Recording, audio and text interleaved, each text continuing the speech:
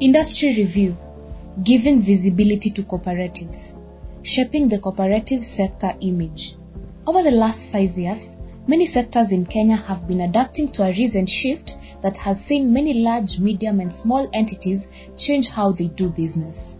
Policy changes have made more youth interested in being entrepreneurs and business owners, and this has caused a rapid rise in the number of youth-led businesses. It is this growing market that is ripe for the picking as far as cooperatives are concerned.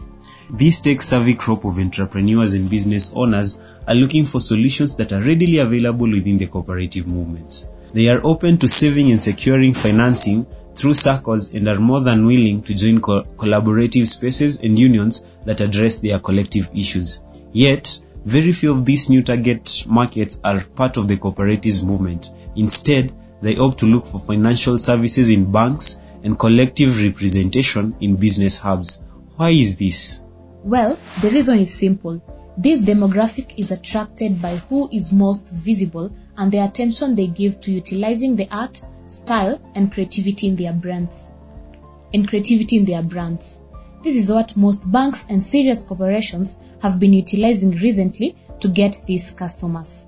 Almost every major bank and corporate entity has rebranded in the last 5 years, and some have gone an extra mile to set up youthful entities for their businesses that deviate from the primary serious corporate feel to a more appealing, trendy side. So, what can the cooperatives do to become more visible and attractive to the youthful target audiences that you are seeing today? They have to master the art of trendiness. Youthful trends are colorful, suave, vibrant, and energetic. They are unapologetically fashionable and free, creating an aura of complexity and fun. Any cooperative that speaks this language is bound to attract its fair share of this new market. The entire cooperative sector has to revamp its image. Any entity in this sector has to change its brand image and outlook to one that is trusted by a younger demographic. To do this, cooperatives have to